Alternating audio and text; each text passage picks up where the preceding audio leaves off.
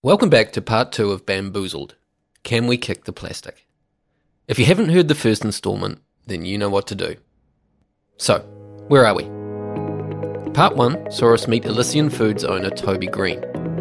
Since he bought the company almost 5 years ago, he's transformed it from a small family business into a food empire, distributing nationwide. But that came with a problem. Just in the first 10 months of the year, we'd already sold 100,000 plastic pots, which was 2 tons. And I was like, oh my God, I'm responsible for injecting 2 tons of plastic into the environment. So that's where we joined him, on his quest to remove plastic packaging from his products. The first step was identifying a suitable alternative. Glass is out because of its large carbon footprint. There's 4 times the amount of greenhouse gas units in a glass jar compared to the same size plastic pot. But a chance lockdown takeaway led Toby to what he thinks may be the solution. It came in these pots, which I subsequently found out was made of bamboo. I thought, oh, maybe that's something that we could use. However, it's not as straightforward as switching out the plastic for this new bamboo container. Applying the heat-sealed film lid they need requires an entirely new packaging machine. A machine that's too big to fit in Elysian's current warehouse. Not one to shy away from a challenge, I picked up a sledgehammer and got involved. Probably a more efficient way of doing this. It's the first warlock demo. And finally, at the end of the last episode, Toby asked a big question. Is the bamboo pot better for the environment than the plastic he's currently using? And for me, that was just a no-brainer. I was like, of course they are. I barely need to check this. I mean, it's just so obvious. Who do I ask? And that brings us up to speed. So, on this episode of Consume This with me, John Duffy, we're asking the question, does 17 grams of bamboo have a lower environmental impact than the 22 grams of number 5 polypropylene plastic that Elysian Foods is currently using? Toby's first port of call was packaging technologist and founder of Totally Wrapped Packaging, Sarah Yanes. He rang me one day and I was sitting in my car at the time, and in this car park I had a great chat with him because he thought he had a plan, and then I sadly burst his bubble. Their consumers are demanding things, but not always the right thing. So you've got all these people who want zero waste and they want this and they want that, but they actually have no working knowledge of what that means, A, for a manufacturer, B, for the product, and C, actually for the recycling reuse process. So then you get all these manufacturers like Toby who are stuck between a rock and a hard place because they really do want to do the best that they can. But if you start introducing novel materials into the market, the more novel materials we have, the less critical mass of anything we have and the less we can do with them. Reaching critical mass is the idea that if we have enough of one type of material, it becomes cost-effective to develop recycling and reuse structures that support it. However, if every manufacturer heads off in a different direction and does their own thing, well, that's just not possible. A novel material is basically anything uncommon. If it's not plastic, glass, cardboard, or a can, it probably falls into that camp. Sarah does have a suggestion for Toby, but first, let's unpack what the bamboo container actually is. It's a round, brown pot that looks like it's made of cardboard. And basically it is. Except the fibres come from bamboo, not a tree. Bamboo, technically, is a grass. But unlike cardboard, this pot is waterproof. That's because it's lined with PLA. And PLA is a plastic. Unlike traditional plastics, the PLA Huhtamaki use in this bamboo container comes from cornstarch, not crude oil. It's also certified industrially compostable. Under the right conditions, it'll break down. Unfortunately, due to the PLA component, those conditions are 60 degrees Celsius and 95% humidity. Now, those aren't conditions you'll find in your home compost bin. There are some industrial compost facilities in Aotearoa, but there isn't any pathway for domestic waste to get there. Elysian dip containers, they end up at home, where most of us, well, we have 2 choices. Does it go in the bin, or does it go in the recycling? It looks a lot like cardboard, so the chances are it'll end up in the recycling. That's where I'd put it. But is it actually recyclable? We asked OJI Fibre. They're the country's biggest cardboard and paper recycler. They were reluctant to comment, but Environment and External Relations Manager Phil Millerchamp did concede it was unlikely. If it ends up in cardboard recycling, it runs the risk of contaminating the entire batch. That's not a great outcome. So what advice did Sarah Yanes end up giving Toby on that phone call? Her advice was look at number one plastic. The technology's advanced a lot. It's a lot more solid because number one plastics are not as robust. So that is now a definite option for packaging dips and being able to hold up on the supermarket shelf. The recycling facilities for number one plastics are much more widely available. To make that switch would probably be easier and cheaper and have the distinct advantage that the pots would be see-through. So from a customer's perspective on the shelf, people can see inside the pot. But I feel like that's a bit of a cop-out because you're still going to have that problem of plastic in the environment. So at this point in the journey, there are a few options on the table. Firstly, Toby could do nothing. He could keep packaging his dips in number 5 polypropylene. But that feels like even more of a cop-out. The whole point of this exercise is to improve. Plus, he's already bought a new building to accommodate a larger packaging line. Demolition's underway, so it's a bit late to turn back. The bamboo is still on the table, and now Sarah's also thrown clear number 1 PET into the mix. My gut instinct is I'm still really like the idea of going to a bamboo pot. If you chuck it in the sea or out the window, it's eventually just going to break down and go back into earth. The worms will eat it and it'll become soil eventually, organic waste. That just seems like a far better option at the moment. Maybe. But is it? Toby doesn't want to spend thousands of dollars making the switch to bamboo if that turns out not to be the case. Oh, 100%. And that's why one of the first questions I asked was, is it actually better for the environment? To try and finally settle things, we invited Toby into the Consume This studio and set him up on a call with sustainability consultant Jeff Vickers. All right. Jeff, nice to meet you. Nice meeting you too, Toby. After the introductions were out of the way, we got down to business. So we could switch to a number 1 pot or move away from plastic and go for bamboo. And we did some trials with the bamboo pots and they seem to work really well. I think you're in a position that a lot of people find themselves in, right? They understand that plastic has potentially problematic environmental effects and they want to do something about it. But when they go and try and work out what to do, you just discover an absolute minefield of information and it's often contradictory and it doesn't necessarily help you make a decision. And I think probably the first question to ask yourself is, what is the problem you're trying to solve? So you want to get rid of plastic packaging, presumably because people think plastic is evil. And I think there's this perception that plastic is always a bad thing. But I think it's precisely the attributes of plastic that people don't like are what makes plastic so useful. So it doesn't break down in the environment. Absolutely right. It's incredibly durable. Yes. And those are the reasons why we use it, right? So the problem is when it gets into uncontrolled situations where it's entering the environment. And so I think the question you have to ask, and the question I always encourage our clients to consider before they consider getting rid of plastic is, what's the likelihood of your product ending up in the environment?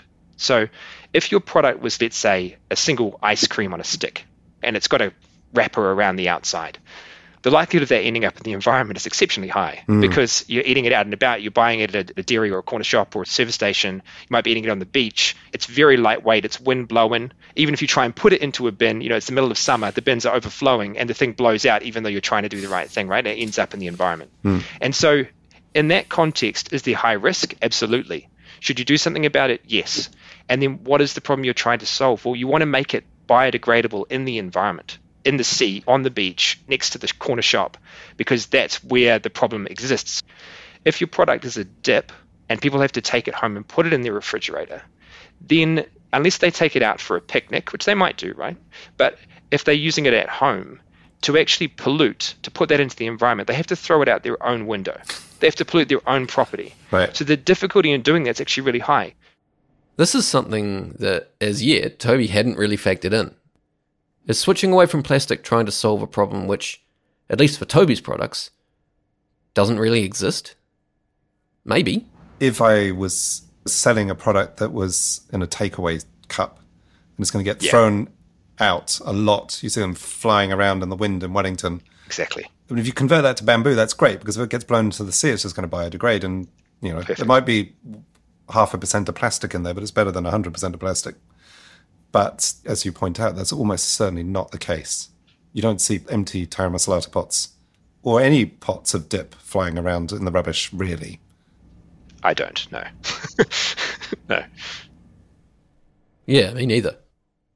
So, if they're not floating about in the ocean or blowing around the streets, where are Toby's dip containers ending up? Is his packaging creating end-of-life problems? Or is he better off focusing on the lowest carbon option?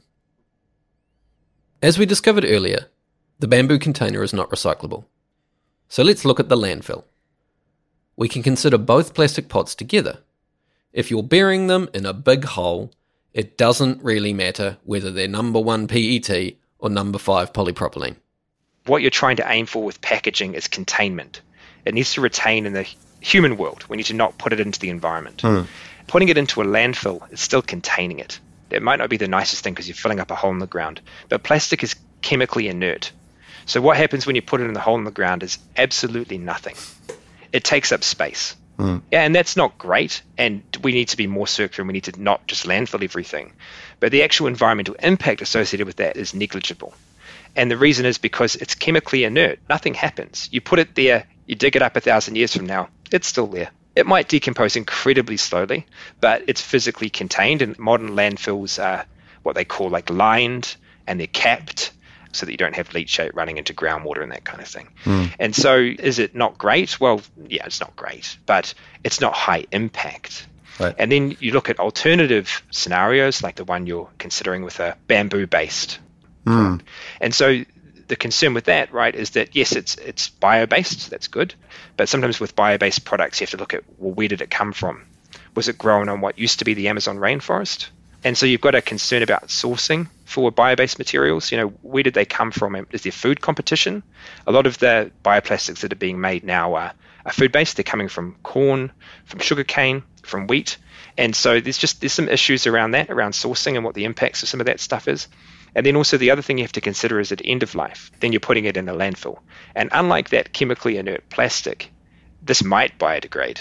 And if it's biodegrading, it's releasing methane in the landfill. And so it's having a climate change impact. In one sense, the bamboo is carbon neutral. The carbon it releases when it breaks down in landfill is equivalent to the carbon it sucked up when it was growing. But the anaerobic conditions in a landfill mean that it produces methane as it breaks down, not CO2. Methane is a very potent greenhouse gas, around 25 times more effective than carbon dioxide at trapping heat in the atmosphere. Now, if you haven't heard, that's bad. So if you're in a big city in New Zealand, your landfill is capturing most of the methane, burns it, converts it back to carbon dioxide and produces electricity. But if you're in a rural area, that's where you've got a smaller landfill, it's not as economical to do those things. Yeah. And so the methane is often just released to the atmosphere and has a high impact. So on the landfill front, the bamboo loses.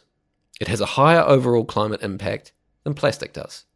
That's the opposite of what Toby's trying to achieve. And switching to bamboo packaging simply because I don't like plastic and some of my consumers don't like plastic, if it's not beneficial to the overall well-being of the planet, then it's pointless. It's just greenwashing. Yeah. So that's not to say we should ban the boo. That was a pun, by the way, and I'm told by my producer Tom that it's funny. It's funny. There are situations when bamboo packaging could be the best option. Let's say you're running a festival where all the waste remains in a controlled environment and you've lined up a commercial composter to take it away. Well, that could work well. Spark Arena in Auckland have been doing this since 2018. However, that isn't the case for Toby's products. After you've eaten your dip and chucked the package away, it's going to sit in a landfill, producing methane and accelerating climate change. But for plastics, there is another option. Recycling. And it will almost certainly be collected for recycling in most parts of New Zealand, but not everywhere. Number 5, 6, those sorts of grades aren't collected everywhere. And even when they are collected, doesn't mean we can recycle them, right? So in New Zealand, we recycle grades 1 and 2. We don't typically recycle the other grades. And so they get sent to other countries, typically in Asia, as mixed plastic bales. Just a quick reminder, Toby's current packaging is number 5 polypropylene. The plastic that Sarah Yanez suggested he switch to is number 1 PET. There's more domestic recycling and less export than there used to be, but effectively products that we can't recycle on shore get shipped offshore in mixed bales or sometimes separated into different grades. So can you recycle it domestically? Probably not. The current one, the polypropylene, does that make it a problematic waste stream? I mean, I guess to some extent. Part of the issue is just volume. That's why we don't recycle it as much in New Zealand. There's just not as much of it, right? Ironically, having more could actually be a good thing because then there'd be more of a business case to put recycling facilities in New Zealand to recycle it. So it's kind of these counterintuitive things, right? You've got to have enough of something to make it worthwhile investing the money to have recycling facilities in New Zealand for it. And so for grades 1 and 2, we've got the facilities because we've got lots of Coke bottles in number 1, and we've got lots of milk bottles in number 2, HDPE and PET. This is what Sarah Yanez was talking about earlier. Critical mass. And it's the reason why almost every packaging consultant we spoke to suggested switching to PET. As a nation, if we standardise around just a couple of materials, it becomes easier for us to build waste and recycling streams to deal with them. That's also a recommendation in the government's Rethinking Plastics in Aotearoa report. The Ministry for the Environment is currently focusing on phasing out PVC and polystyrene food packaging, with more to follow in the second half of the decade. Alongside that, there's been a huge investment in PET recycling in Aotearoa, including a $4 million grant from the Waste Minimisation Fund to help Flight Plastics build their PET recycling facility. And unlike our other PET recycling facilities, Flight Plastics can turn them back into food-grade containers. As a bonus, they're just round the corner from Toby's new kitchen and warehouse facility. The move to PET, that's something that you could consider. It would make it more recyclable domestically, so there is an advantage there. But I do think that, is there a huge problem with what you're currently doing? I would say there are many bigger problems in the world that we need to deal with first. And I think people get very caught up on this packaging thing because it's quite tactile. You're given that choice. You have to dispose of it. And so it's in your face, and waste seems like something that we all want to inherently avoid, right? Which makes sense. We don't want to waste things. And landfill to many people is a concept that is just utterly awful, and I can understand that. But on the flip side, there are lots of different environmental challenges we're trying to solve. And I think we need to focus our energy in the places where it's going to make the biggest difference. And I do worry that people get very concerned about things to the extent that they make choices that have a more significant environmental impact. I always think about reusable coffee cups and disposable coffee cups and things like that quite often because, you might get people who I've gone to the cafe and I've bought my reusable cup. Oh, actually, I forgot it. I better drive home and get it and bring it back so I don't have to have a disposable takeaway cup. Well, the impact of you driving home and back again was far higher than the impact of the cup. I think that the challenge is that people have this view that there's one overriding priority in the world and they have to minimize waste. And yeah, we need to do things on waste, but I think carbon footprint and other environmental metrics that we monitor, I think are things that sort of slip below the radar a little bit more, put in the too hard basket a little bit too much. And they're things that really we do need to be quite concerned about because yes, plastics in the environment are a problem, but equally climate change is also a problem for those same environments because if we're elevating the temperature, a lot of the species that we're worried about are going to significantly suffer anyway, regardless of whether there's plastic there or not. And so we've got kind of these multiple crises that we have to try and manage. And I just think that we need to probably, as you said, increase people's level of education and awareness of the fact that there are these many things out there that we need to be thinking about, but also probably improve the way we communicate to do it more effectively. Because I think, as you've found, you're trying, right? You're really trying hard to work this stuff out. And you just get into an absolute minefield where you can't work out what the right answer is. We spend a lot of time on these sorts of questions, and the answers are not always simple, and they're not always obvious. Yeah, there's definitely an asymmetry of information. If you wanted to make one change, moving to clear PET probably makes sense. Right. I will have to go away and reassess my my options. A couple of days after this conversation, Toby popped Jeff and I an email. I wanted to get Toby to read it to you himself, but the last time he was in the studio, well, actually we forgot. So, here it goes. This is voiced by our producer Tom, because he's British. Hi Jeff. Thanks so much for your time on Friday morning. I very much enjoyed our discussion, although I have to be honest and say that I find the conclusion to be sobering. I had developed a grand vision, clearly somewhat naive, that Elysian Foods could be a trailblazer, making a radical switch to a new form of packaging in the dips market, as yet unseen by any other company. We could do away with tons of plastic, switch to some harmless bamboo pots, et voila. In a stroke, we'd become environmental champions. The more practical conclusion is that we switch from number 5 plastic to number 1, and this would result in a marginally better packaging solution. Based on our conversation, we'll make more progress in our goal of making Elysian Foods as sustainable as possible by focusing on the impact of our ingredients and business practices, rather than obsessing about the packaging. And somehow, we've got to communicate all this to our customers and the wider public. Thanks again, Toby. So there we go. 6 months ago, at the start of Toby's journey, I imagine by now we'd be standing in his new warehouse, watching bamboo packaged dips fly off the production line. Instead, as you can hear, the warehouse isn't quite finished yet. And as for the bamboo, well, after more than 6 months of research, he's concluded that the best solution is to switch to a clear, recycled, plastic PET container. It became apparent that bamboo packaging actually probably wasn't better for the environment than using plastic packaging. So how do you get to that point? I mean, I find that really Extraordinary.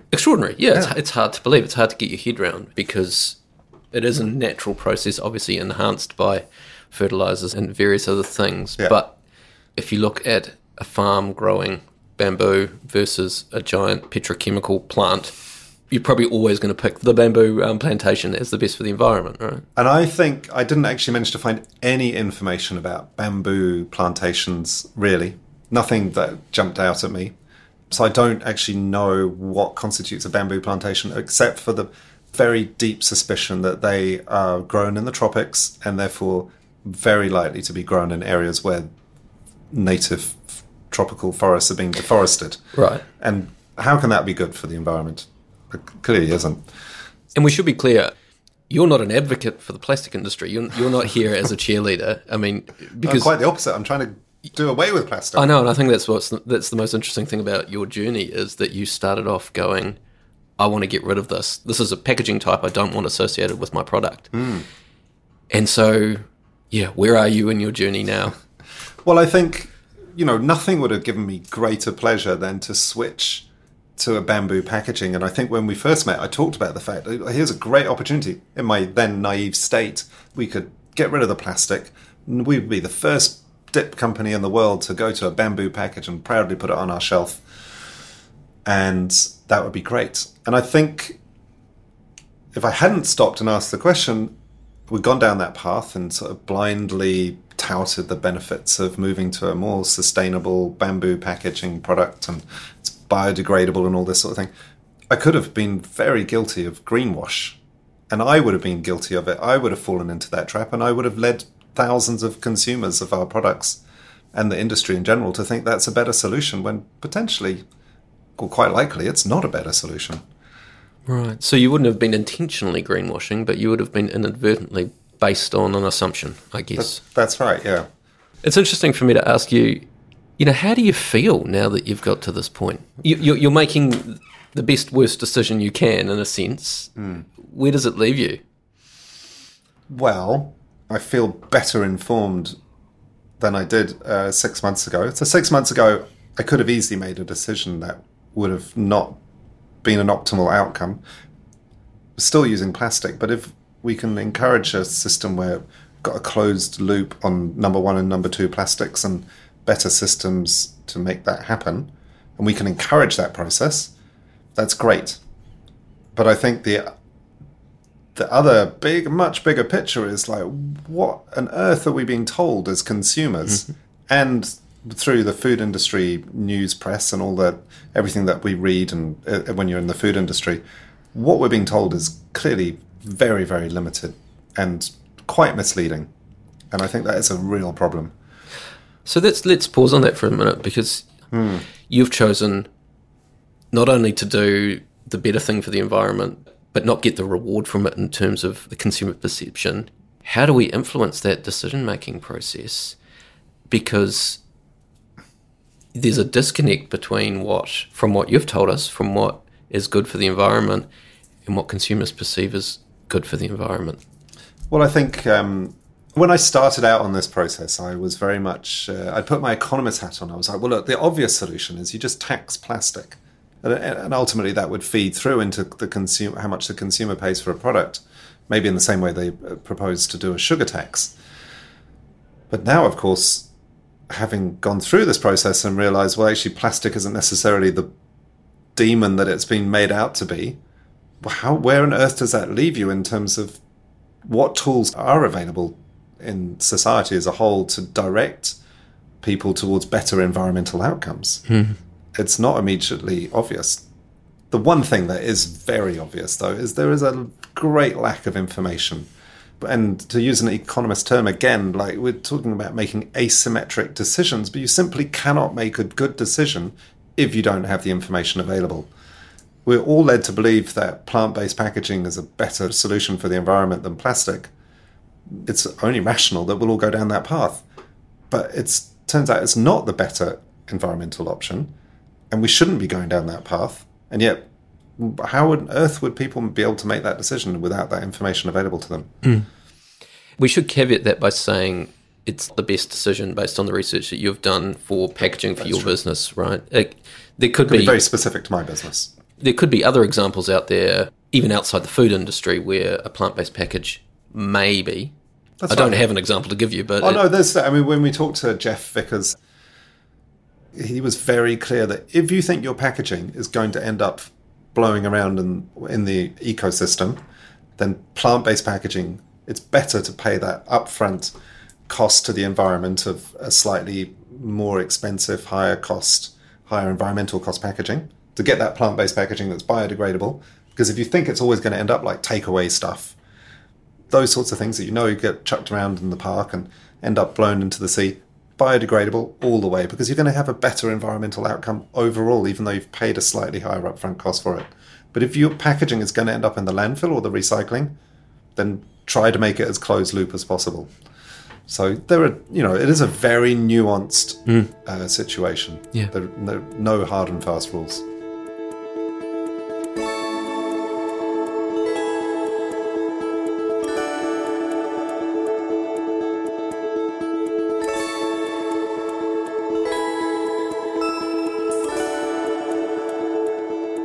You've been listening to Consume This with me, John Duffy. This episode was produced by Tom Rhys-Smith and executive produced by Gemma Rasmussen. Our thanks go to Elysian Foods and Toby Green for sharing their story with us. I also want to thank everyone else who helped with the research for this episode, including Jeff Vickers and Kate Thompson at ThinkStep ANZ, Sarah Yanis, Dame Juliet Gerard, Hannah and Liam at The Rubbish Trip, Sarah Pritchett from Waste Mins, Nikki Withington, and everybody else. Consume This is brought to you by Consumer NZ. We're proud of our independence, which we can only achieve because we're a not-for-profit supported by our members. For more information on Consumer and supporting us by becoming a member, follow the link in the show notes. See ya!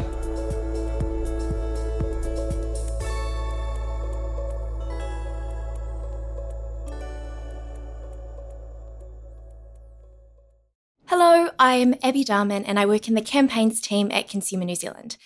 I want to tell you about some of the exciting work we're doing here at Consumer New Zealand.